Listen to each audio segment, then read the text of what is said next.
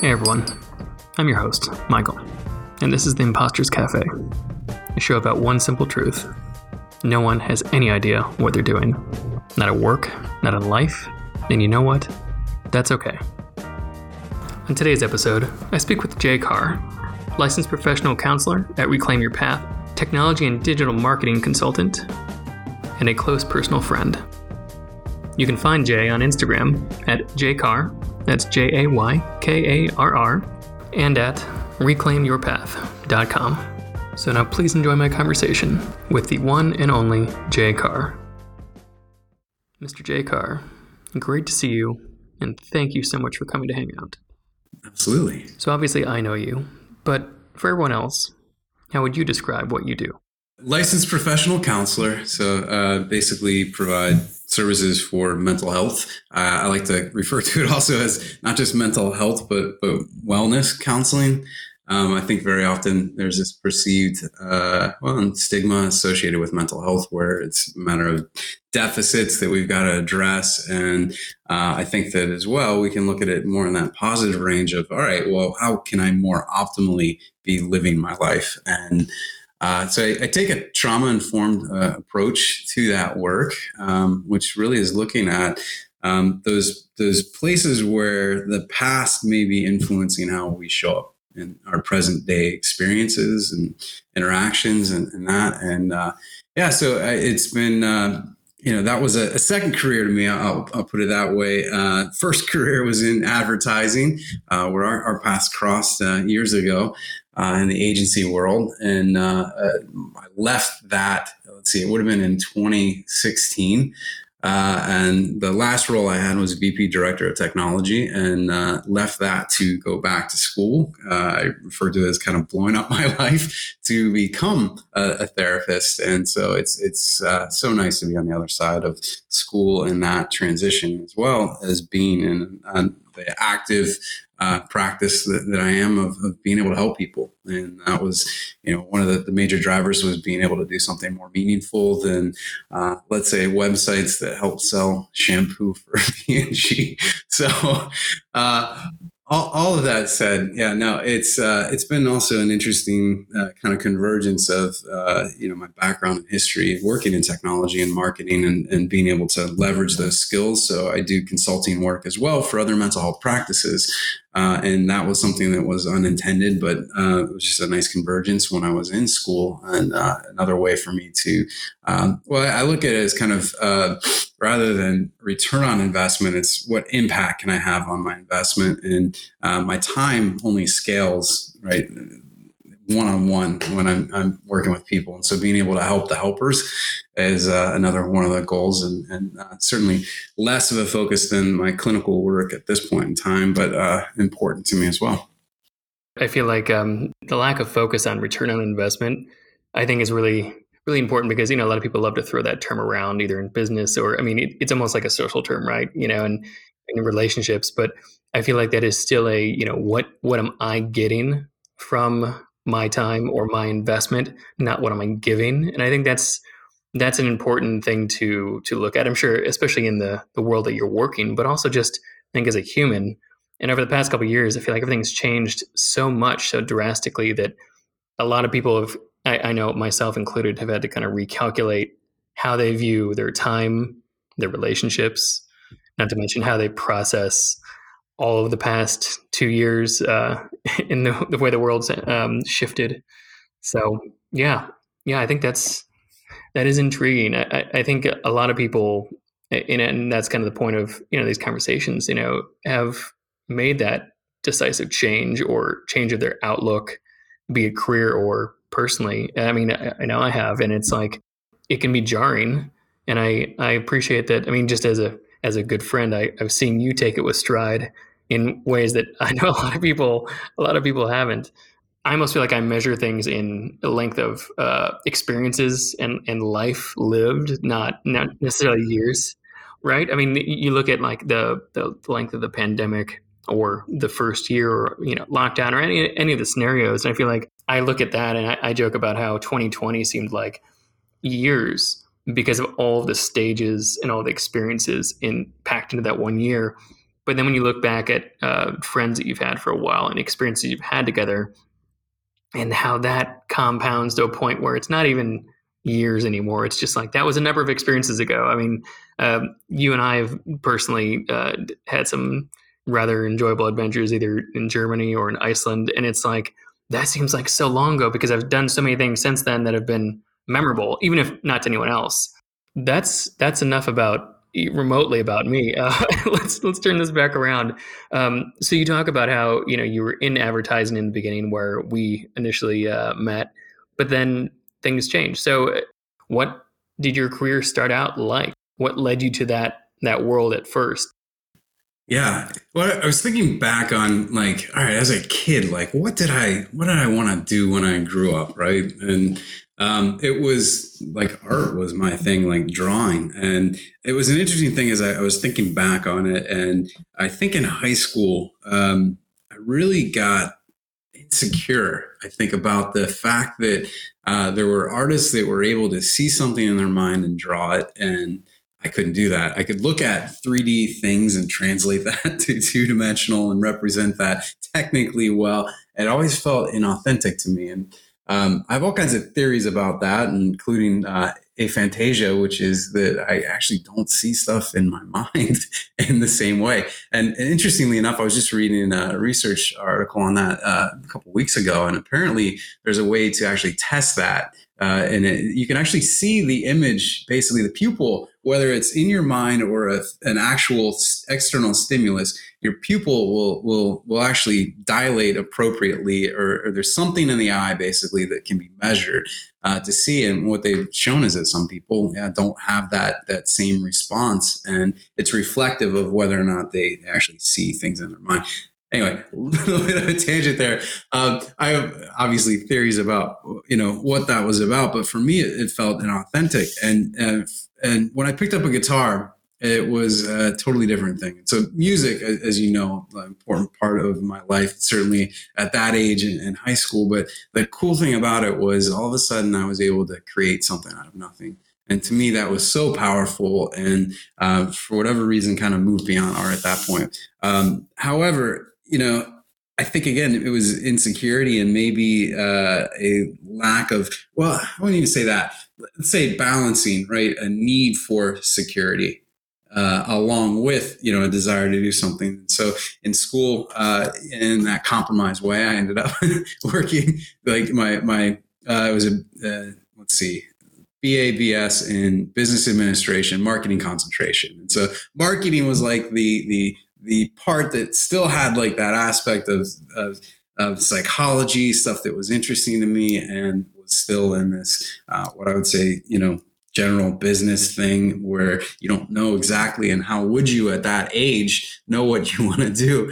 It would, provide me, I felt like, plenty of opportunities. So I kind of lucked out into that first job in digital marketing at LSY Digital.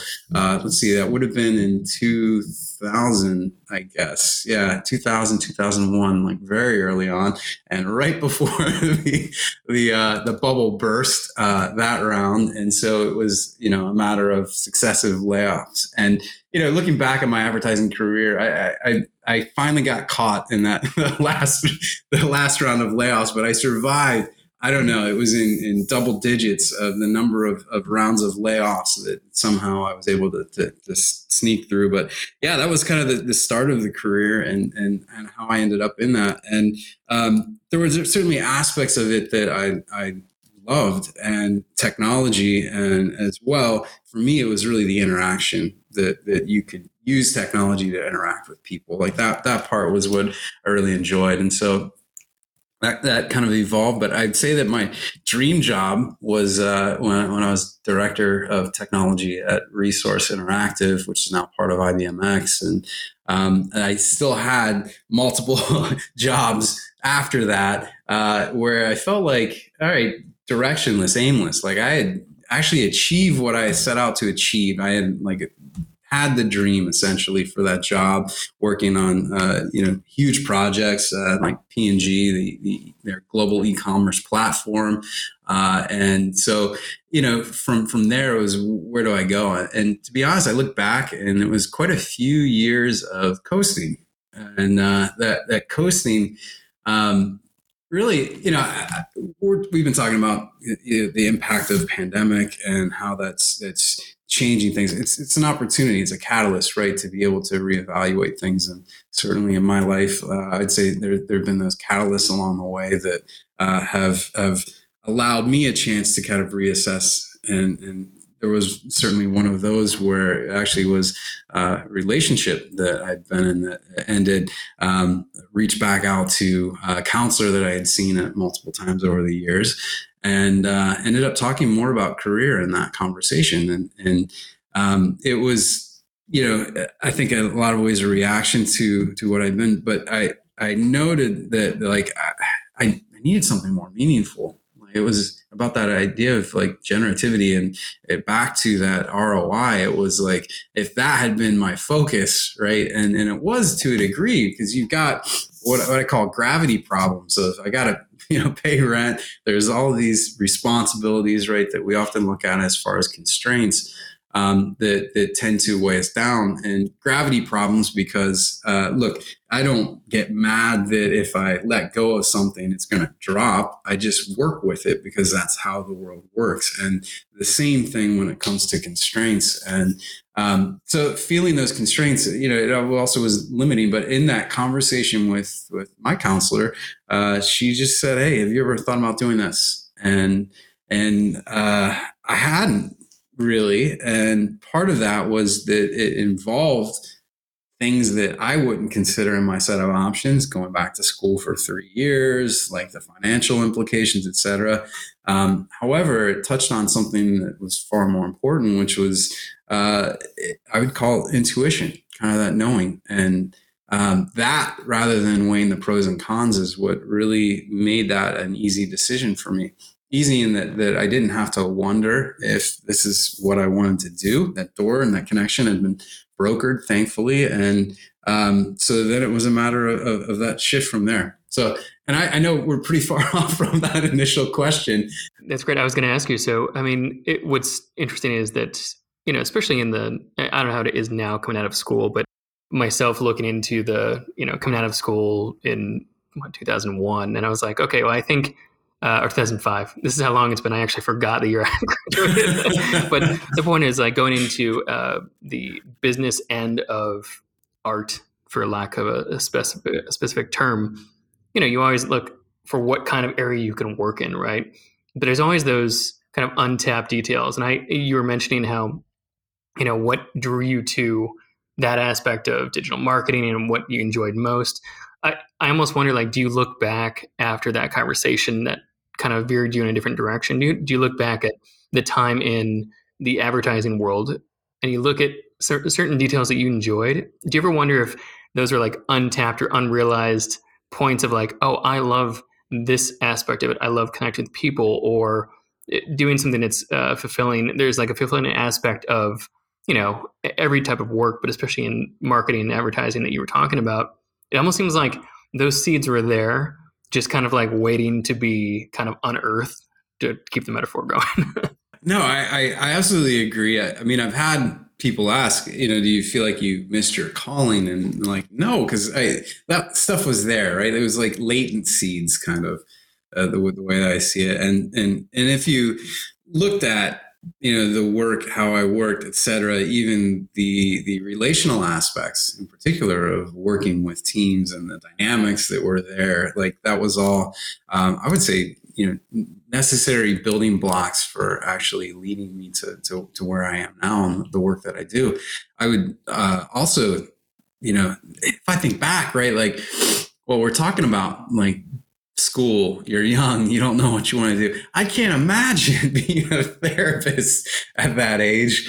And for me, it was so important that I had the personal experiences and professional experiences that I had to really be able to relate part of relationship in a way. Not that, look, as a therapist, I have to have been through or know what my clients are experiencing. In fact, it's not that, because it's them leveraging their skills to solve their problems. It's why advice is cheap. And I don't do that in therapy because I don't have to live with the consequences, right? Like that's an easy thing to say, oh, you should do this, you should do that. And I'm not in their shoes. So who am I to say? I don't have access to all of that. I only have access to part of it. And so my work is more on reflecting that back than I'd say, providing an answer or a solution. And that's, I think, part of the power of the work. Yeah. I mean, I think that's super impactful. And it's also moving to hear that kind of thing, because I think a lot of people hear either the statement from someone else, or better yet, I fall victim to this too. Some of the most negative self-talk when it comes to career or personal choices, everything from like, oh, is it a FOMO thing? Or am I missing out? Did I miss my calling? The missing your calling aspect of that, like you mentioned, people will say that not in a way to tear you down or make you feel bad, but they'll just say it in conversation. If you say, oh, I changed my career completely after X number of years, 10 years, 15 years, 20 years. And I think that's really important for everyone to kind of hear at any point, even at 18 or 20. Forget college, forget type of education, just in general, the fact that it's the never too late. Like, did I miss my calling at 20 if I found it at 40 or 50 or even later? I think it's so validating for people to hear as they've made changes, or better yet, as they're contemplating it, that there's not like a cutoff, or like, if you don't know what you're doing by a certain point, right, this was the right time. Exactly. Yeah. I think that's really great to call out, but it's good to hear from someone on the other side. And that's one of the most enjoyable things to hear, is just, you've lived it. Now you're like looking back and you're like, yeah, that was a different chapter, but that does not negate the fact that I'm in chapter 2, or whatever you want to call it. Does not negate the fact that there was a chapter 1 and its validity. And I love that term validity there for what you're talking about. And the thing that I've come to appreciate and respect, I think, in a way that I didn't when I was younger, there's this aspirational idea that, like, oh, I should be doing that. And as soon as I notice that word should, right, then it's a judgment, right, of what I'm not doing, which reinforces the lack of that in me. And I bring that up in that there is such validity to what I'll call those adaptive strategies or protectors, right, that maybe it is, right, like a need for security. That's actually a value that's important. And to just ignore that for the sake of this idea that is drilled time and time again, that, like, go for the dream, like, at all costs. Like, you can see it even in some of the I call it the mental health issues that have come up as far as sports. But there's this, we put people on a pedestal that sacrifice, right, that in a way that's detrimental to them long term, and we idolize that in such a way that I think that plays into even our personal decisions of this idea that at all costs we've got to do it. And what I would say is that the costs actually matter; they're valid. Back to that word. And so I think recognizing what it is that is holding you back, maybe it's those fears, maybe it's the doubts, insecurity, whatever it may be, they're actually there to protect you. And so if you can actually change the relationship to that, it's not a matter of there isn't fear there, right? It's changing your relationship to that fear. It's and instead of it being a conflict, I'll put it that way, it's collaborating with that fear. Yeah, I mean, it's funny how not funny. It's interesting because so many of these things resonate with me personally, and I know from friends I've talked with about just that type of struggle, how that is so valid. And it's kind of like I don't know. I guess the process in which you unpack that kind of thing matters so much, especially when you start to label certain aspects that are not holding you back, but are presenting challenges, like the idea of resistance, right? So in The War of Art by Stephen Pressfield, another book that I've gone back through a couple of times, and he labels resistance as that thing which is trying to keep you safe in your, basically in your, inner monologue, your self-talk, your mind. That's trying to keep you from taking these risks or making these changes or being comfortable with being uncomfortable, because it is trying to keep you safe. which is funny when you label these aspects of your inner conversations, your self-talk. I mean, you know this better than I do, probably can put it in better words. But that, I feel like that's when you give it a face, you give it a name, then you have something to react to and kind of deal with, as opposed to just this blurry like haze of negativity at 3 a.m. when you're laying in bed. Not to make it too personal, but that's kind of what it is, right? It's 2 a.m. for me. I just go to bed earlier, apparently. um, no, I mean, honestly, one of the modalities that I work with clients, and in fact, my own personal work that I often leverage is called internal family systems, or IFS, parts work. And so it's kind of applying that systems perspective to external relationships to your internal experience. And it's putting a name to, in fact, like a personality often to these parts. And maybe that resistance is a part. And so I do think that there is tremendous value in being able to recognize that, because as soon as you can recognize it, it puts you back in self. What is that you that actually recognizes the fear? And can see that. And so I think that there's just that bit of differentiation that can happen in that acknowledgement, that recognition of what your experience is, that actually helps you, connect with that deeper part of self and who you are. And I'm way too clinical on this stuff, because it's what I live and breathe. And right now I'm in an IFS circle. It's an actual training program. It's about 6 months working in that particular modality. But there's so many commonalities to what you're talking about here as well.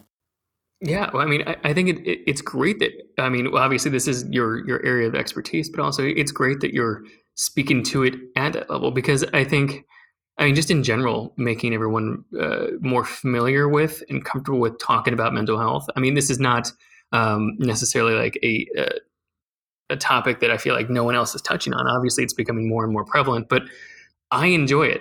And it's a very selfish reason that I enjoy it, I'll admit. But I also think that it's good to talk about these things, even if like I don't have the terminology down specifically, but I can at least put a label to what I think I'm feeling and try to talk about it. And hearing you divulge these details that are a little bit more clinical, I think is important, because even if anyone listening doesn't understand every single aspect that you might bring up, it still is a breadcrumb on a trail to knowing more, or at least being interested in more, or just being able to talk about it more. And what's funny is I talk about this with friends a lot, and my fiance, about how the psychological side of your career, your work, whatever you want to label it, basically the hours that you spend doing the thing that makes you money to pay rent or mortgage and buy food. The basic definition. I feel like there's such a crossover that people don't often want to talk about. Very, very frequently are left with only an HR department that's the closest thing to people you can talk to about problems you're having, but they're not really there as your counselor. And there's often the stigma of not being able to trust people in HR departments. That's a whole different thing. Yeah. It's an important bookend to your career experience, I guess, is to understand the psychological impacts of what you're doing, how your self-talk impacts what you do, from your title to your responsibilities, the things that matter don't matter to different people.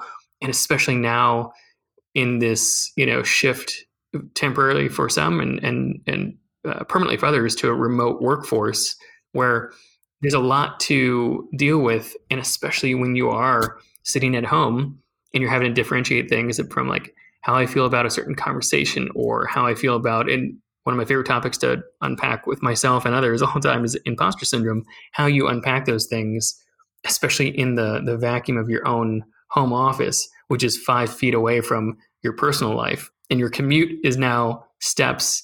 And it all has become so blurred lately. And I think that it's much more important to talk about these aspects.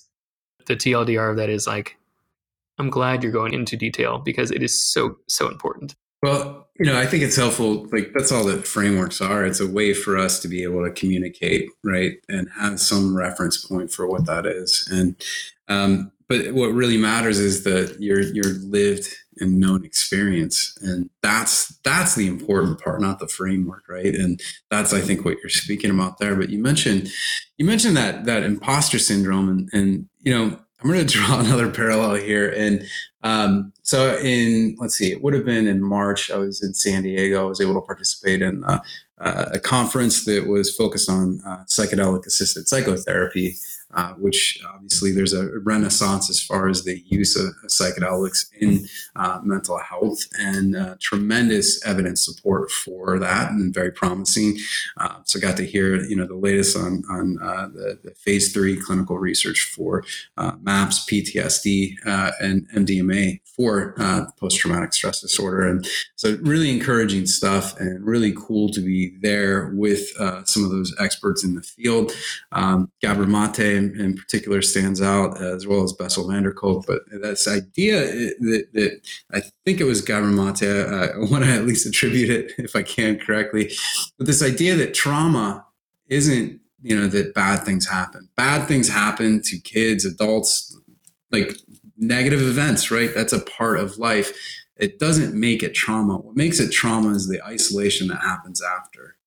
And I bring that up because even this podcast, right, is about connecting with other people in a way that may feel isolated in what their experience is. We talked about this, a little bit earlier. It's this idea that isolation is what creates trauma, and not being able to process something in the moment in the way that you could if you had the resources, if you had the support, you had the ability to emotionally regulate.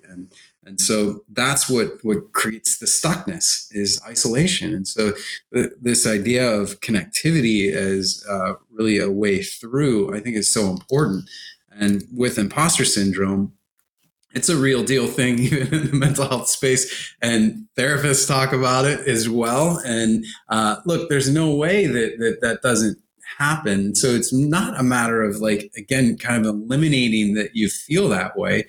Instead, it's actually acknowledging it. And then how do you work with that? What is this telling you, right? That you're feeling this in a way that can be productive rather than shut you down. And I think that relationship piece and connectivity is one of the best methods through that, and being able to work through that. And that support can look like many different things. There's many different ways of going about that. But I do think that, look, we're social beings, and there's something that's so powerful about that. I can't even help but think of my own experience, right? Like when I was processing career, what to do next, right? And it took somebody else to mirror that back to me in a different way that I could see it at a different perspective. Yeah, I think that's such an important thing to talk about these days. I mean, in general, but I feel like it hits so differently now. The idea of isolation, right? And tell me if I'm wrong, because again, you're the professional in this area, but I feel like the aspect of the isolation after trauma, after an event, after something bad happening, losing a job, losing a friend, whatever. Yeah, I'd say after, yeah, right. Events happen, right? Yeah. I almost feel like and maybe it's just personal experience, the isolation is not necessarily a physical thing, but if you're not processing, if you're not talking about it, if you're just kind of forcing it down and leaving it to your 2 a.m. mind, maybe that's part of the isolation as well, is the lack of facing it, not the physicality of being by yourself, but being by yourself with your thoughts or the negative thoughts, right? Again, I'm probably jumbling all of these ideas, but. Right. And no, I mean, I think that, look, we can look back because we've had this experience in this physical isolation, which brings its own challenges, right? But that is, I'd say, not unrelated, but it's that mental, emotional, psychological isolation is exactly what we're talking about here, or I'm talking about, at least when it comes to events becoming traumatic, is not being able to have that emotional connection or that emotional connectivity that you desire or want. And I think that in a way, right, isn't that the loneliest thing, when you have that physical connection, but not that emotional, on a deeper level, that emotional connection with somebody right there? Yeah, absolutely. Especially if, say, you work remotely and you live alone. Let's say you have no pets, and no friends or family nearby. You're working somewhere, whatever. The point is, if your only physical interaction is with coworkers, a lot of those conversations and relationships are more than likely transactional at best or at their base.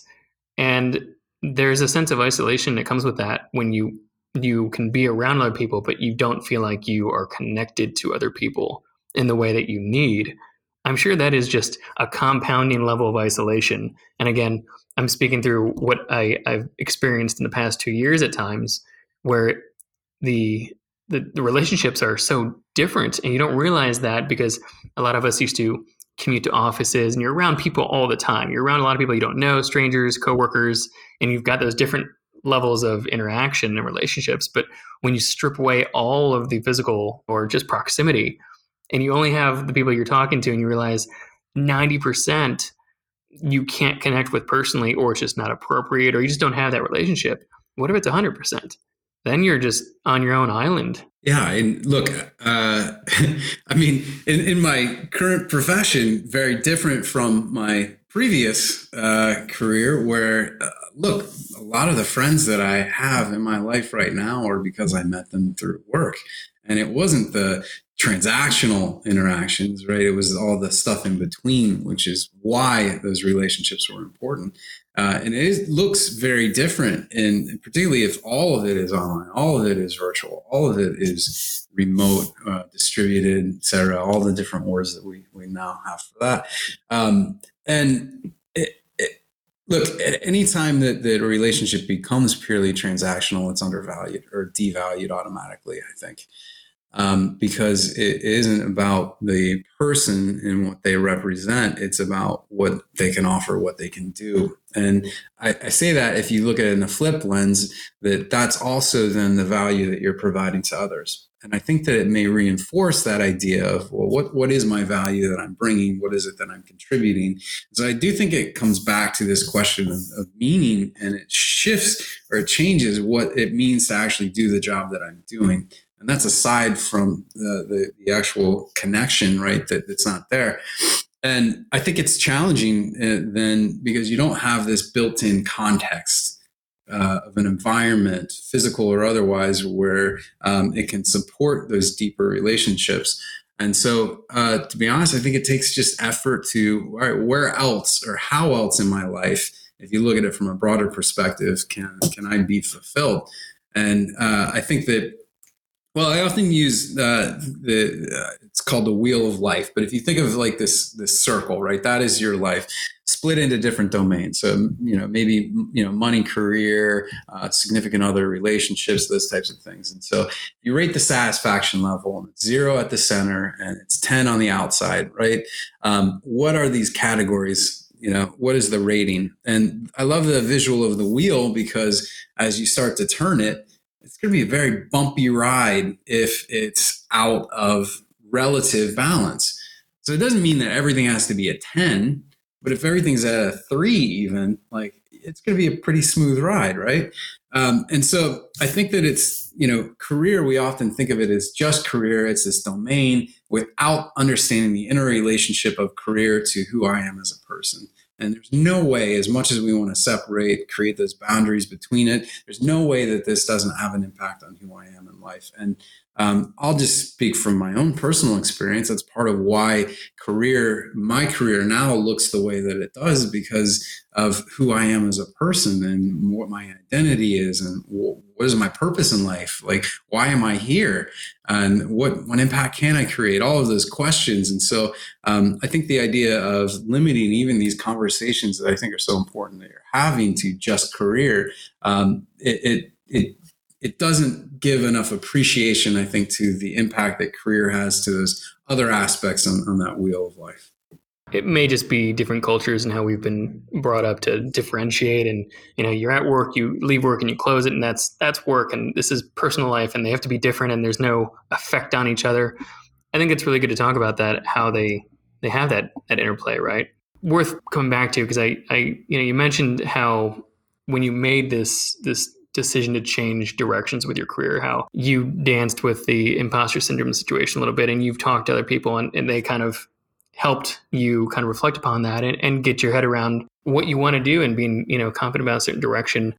Talk us through like how that process went, especially as someone now who you can look back at it through a very specific lens. I find that to be the most intriguing thing.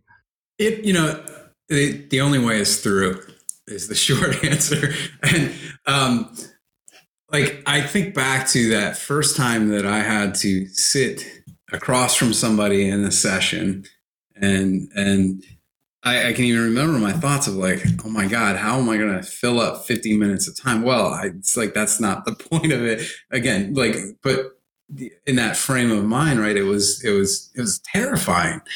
Now, one of the things that a colleague had shared with me was like, well, they don't know that it's your first time. And she shared this funny story too about how she was telling that to another therapist that was in training, and she heard basically as he was leading the client back into session. So how long have you been doing this?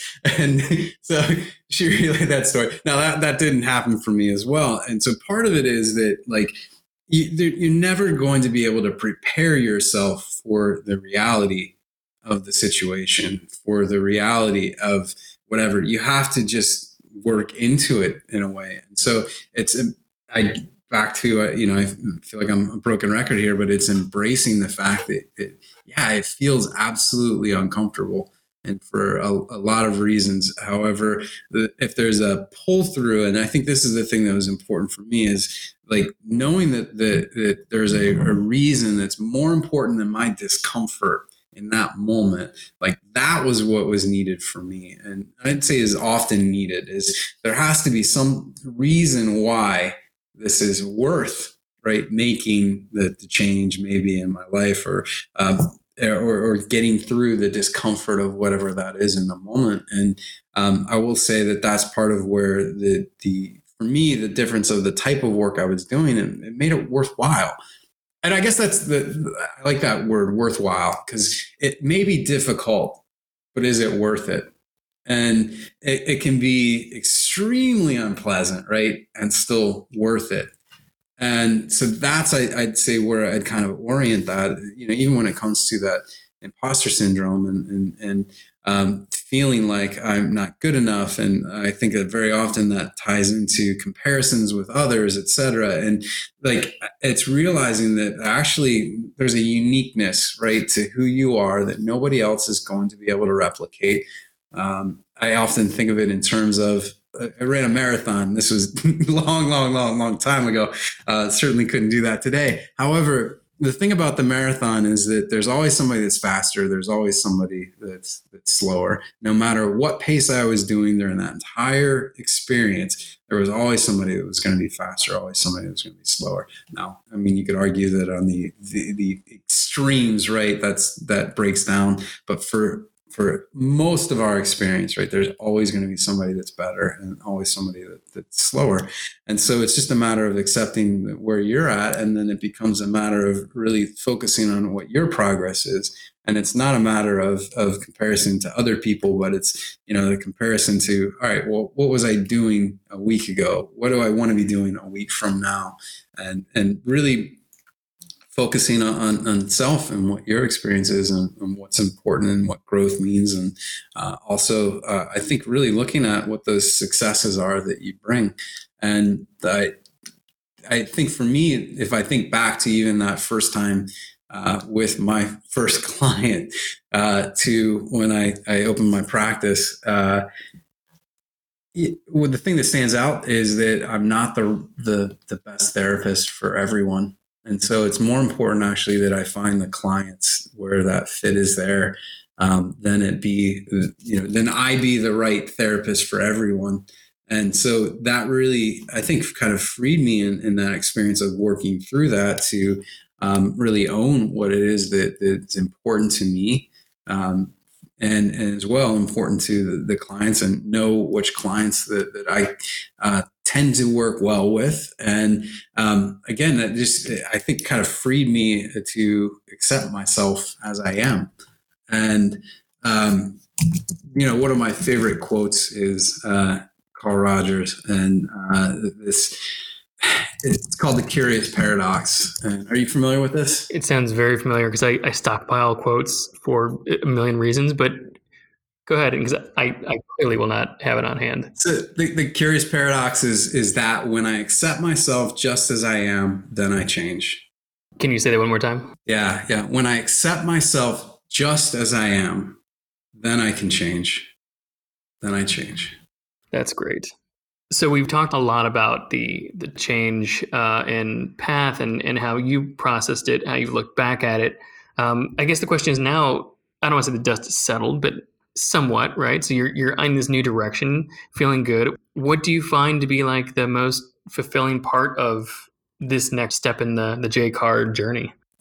Well, it's realizing or maybe accepting that the journey is never done. I mean, it's like I like the word exoneration, and that we often think that there's this point of time in which, like, all right, once I finally graduate, once I finally get that job, once I finally, doing the work I want to do, that there's this idea that life will be easy. And the Band-Aid ripping off thing is that it never stops. It never gets easy. And instead, it's like once you can accept that, then you can actually enjoy all of what's there, all of what's in that space, which is joy, it's challenge, it's difficulty, as well as enjoyment and meaning. And so I'd say that what's interesting is that even though I've in a way kind of done what I set out to do as far as this career change, and I've got my own private practice, which aside from the type of work I'm doing, autonomy was something that was really important to me.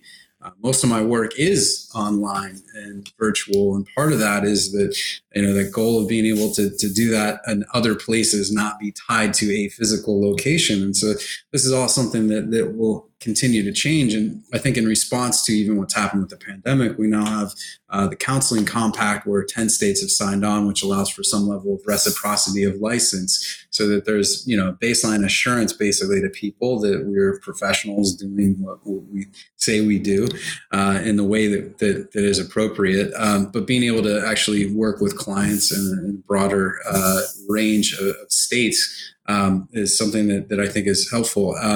I will say too, it's like, as I continue to get into the work, like I find those new areas where it's like, oh my God, I want to dive into that. I want to, kind of go down that path. I mentioned psychedelic assisted psychotherapy. That's one of the areas that I'm looking at, certification through CIIC potentially next year. And so, there's always new opportunities to learn and grow. And I think that's more a matter of what I'm excited about. I'd say the thing I'm most grateful for is that having my own practice, being really like in charge of me in a different way. And let me jump back too, because when I was in school and doing tech consulting, one of the things that terrified me was that I'd always worked in a team environment. It was always me and some other company, right, of which I was working for that was there, and putting my name out, and it was just me. That business name was just J Karr. Like that was a terrifying thing. There was nothing right other than me. And showing up in that way. And it's actually something that I really love about the work that I do, is that it's just me. That was such a scary thing to work through, and to not have a partner that I was relying on, dependent on, interdependent on. And there's beautiful things that can happen there. And I found other ways through not only supervision, but group consultation with another practice, so that I have those things of connectivity that I otherwise wouldn't have. I would be the isolated clinician that I very much don't want to be. But being able to have that ownership of what my experience is, it's been profoundly, I'd say, important to me, but it also then allows me the freedom of being able to chart my course. And I think that probably 5 years from now, the work I'm doing, the types of clients I'm working with, and how that looks is going to be very different. And I couldn't tell you exactly what that looks like, but I'm also excited about that. And this is all while also knowing that if I look back in retrospect, like the school I went through, like I never want to do that again. It was worth it, and I never want to do it again. And I hope that 5 years from now, maybe that's what I'll have to say about those 5 years that preceded it. That's great. I think that, one of the first things you said that was so key, and I feel so much is that it's that moving of the goalposts that often trips us up. Where it's like if I just do X, then I'll be happy or fulfilled, or I will have achieved the goal. I'll be there when I get that title or that job, when I buy the house, when I've saved up X amount of money. It's like you put that in stone. A trap that yeah, absolutely. And I feel like that's one of the hardest things, especially if you decide you wake up one day and you're like, you know what, I'm going to do something completely different with my life. All of a sudden, those goalposts that you put out in the distance are like somewhere else. They've left your view because now, well, that doesn't track anymore. I have to reestablish what will make me happy. And I feel like that's so, it's key to realize that can be a trap. And, I'm happy that you've found that fulfillment. I mean, it's so important because, like you said, our career and our personal lives, they're not separate spaces and vacuums by themselves. Like they do intermix. They do affect each other. Well, I'm going to jump back on that idea of exoneration, though. It's also like once you get that, once you attain that, once you are doing that work, like it doesn't mean that it's always easy. Like, and I think this is probably something that I'm even thinking here, right? I've got a part that's coming in and said, be careful, be careful. Like you're in mental health. Some days are tough to show up for, right? Because of whatever reasons, whatever may be going on. And like, maybe it was just not enough sleep and you still do that. So it's work. It is still work. And I think that's important to recognize, not only for me to say, but to recognize that, yeah, it's still work. Like it takes a level of effort. Now it's worth it. It's worth it every time. And in fact, one of the things that I've learned is that when I go into a day, and if I have the thought of, oh, well, I kind of need to conserve my energy, like that's a check for me because actually it limits what I actually get out of the work that I do. And so that for me is an important thing to recognize of, all right, like if I'm feeling tired, if I'm feeling maybe like I don't have enough energy, like that's important for me to recognize, not so that I let that lead, I guess. And if I were to let that tired, non-energized part lead, it's not the clinician that I want to be. It's not the therapist that I want to be. And I also then cheat myself out of what I actually get out of these meaningful conversations with these relationships with people that I work with. And so it's a reference point for me to be able to check myself so that I can then act right in a way that's different than how I feel like I need to act, because that would be just the protection that essentially robs me of the joy of what I do. But it's still hard. It's still hard. Yeah. Yeah. It's nice hearing that from someone who, from the outside looking in, it's like you've got your whole situation figured out. You've got your act together because not only are you working in an area that is fulfilling to you, but you're also arming yourself with the tools to, escape those problems by way of what you're doing. It's refreshing to hear that kind of thing. I do feel like at the end of this, I'm probably going to have you bill me because I feel like I'm getting like a free session out of this too. No way. I'm doing all the talking here. If it was a session, you'd be doing the most of it. So, well, this is about you all the same. So a couple rapid fire questions just to kind of wrap things up, but also just to get your thoughts. You talk about having to show up every day and do the work. I think a lot of people, myself included, have found new ways to deal with stress. So say you wake up and you have to get to your first session and say you're running late, you're not well prepared, you're not well rested, something happens at home that you cannot predict, like a broken water pipe, something crazy. Basically, your whole day is in chaos. If you have 20 minutes to downgrade your level of anxiety and stress, what do you do to tackle that?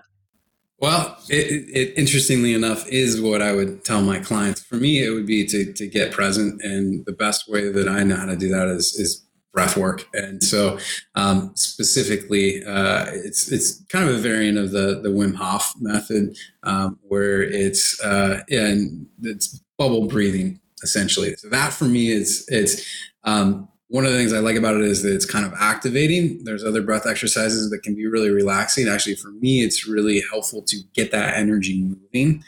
And so that's my go-to if I had 20 minutes and to do that. And I do want to offer, I know we're going rapid fire here. The other thing though that is important is actually, for me to structure my work in a way so that I'm actually preventing, hopefully, or preempting as many of those circumstances as possible. And so for me, having the appropriate boundaries of knowing what my limits are as far as the number of sessions a day, I only do Monday through Thursday, like all these things that are built so that I'm supporting myself and learning what my limits are so that I'm hopefully have the structure in place, which helps prevent that and to learn from it, right? If that stuff does happen, how I can help to change kind of that structure to support it moving forward. That's great. I mean, essentially I'm not telling you, I'm asking it. It feels like you're reminding everyone to say, control what you can control and plan for the unexpected by giving yourself room to basically have things go completely sideways. That's a great way of putting it. Yeah, like in a sense, planning for right what you can't account for in some respects. Yeah. Well, it's the unexpected, right? Those are the things that I feel like trip us all up. The losing your level of calm because of external circumstances that you can't control. And rapid fire was really just a high level title, mostly because I want to ask you questions I did not give you ahead of time. But the next one, it's relative to where you are in life and your career. But people often say, what would you tell yourself at like 18 or some random age? I always think that if you've made it to a point in life where you've changed directions, you've had to deal with a lot of life experiences. Like we said, you've packed a lot of life into X number of years or time. It's not always 18 or it's not a younger age. I always think that it's that I don't like to call it early mid-age because I don't know what it is anymore as I approach 40. But what would you tell yourself at 30 if you just blinked into the time travel scenario? You wake up and you're like sitting next to yourself at age 30, whatever you were doing at that point, assuming it was not where you're at in headspace now, what would you tell yourself if you had like 5 minutes? Not explaining why you just randomly time traveled. Let's just skim over that sci-fi aspect. Right. But what advice? What would you tell yourself?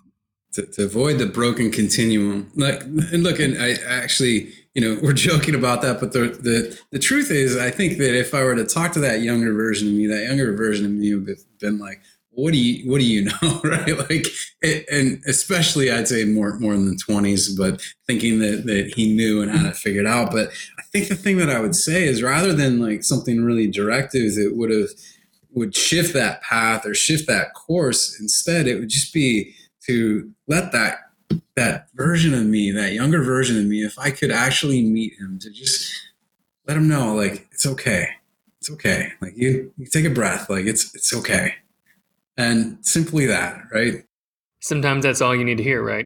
Especially if it's from yourself. Without having to say it, right? There's some wisdom in that. Like it's going to be okay. Like no matter what it is, and you don't know what it is yet, but it's going to be okay, right? Because it is. That's how life works. I mean, that's a beautiful way to kind of wrap up a lot of those thoughts. And I think it's important. All of it's important to either if you could talk to yourself, if you could talk to someone else going through anything. I feel like the overarching theme is going through life, not change, because change is inevitable, right? It's the only constant.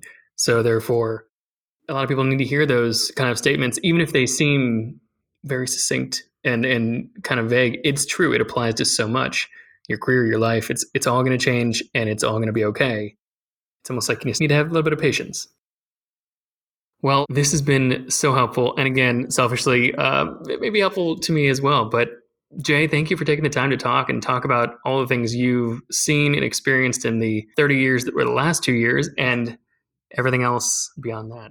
Thanks, Michael. And even when you first reached out to me, I'm like, who am I to talk about this? Like, and again, some of that imposter syndrome even coming up in that I want to note and acknowledge. But it's been such a pleasure to just talk. and talk through this stuff with you. And I'm really excited for this project and what you're doing here. And it's been such a pleasure to not only talk with you, but be a part of that as well. So thank you. Pleasure is all mine, and I'm sure we'll be doing it again. All right. I hope so. Thanks, Jay. Thank you. And that is all for today's episode. I hope you enjoyed the show. Go ahead and subscribe for more interviews and more coffee breaks. And I'll catch you next time.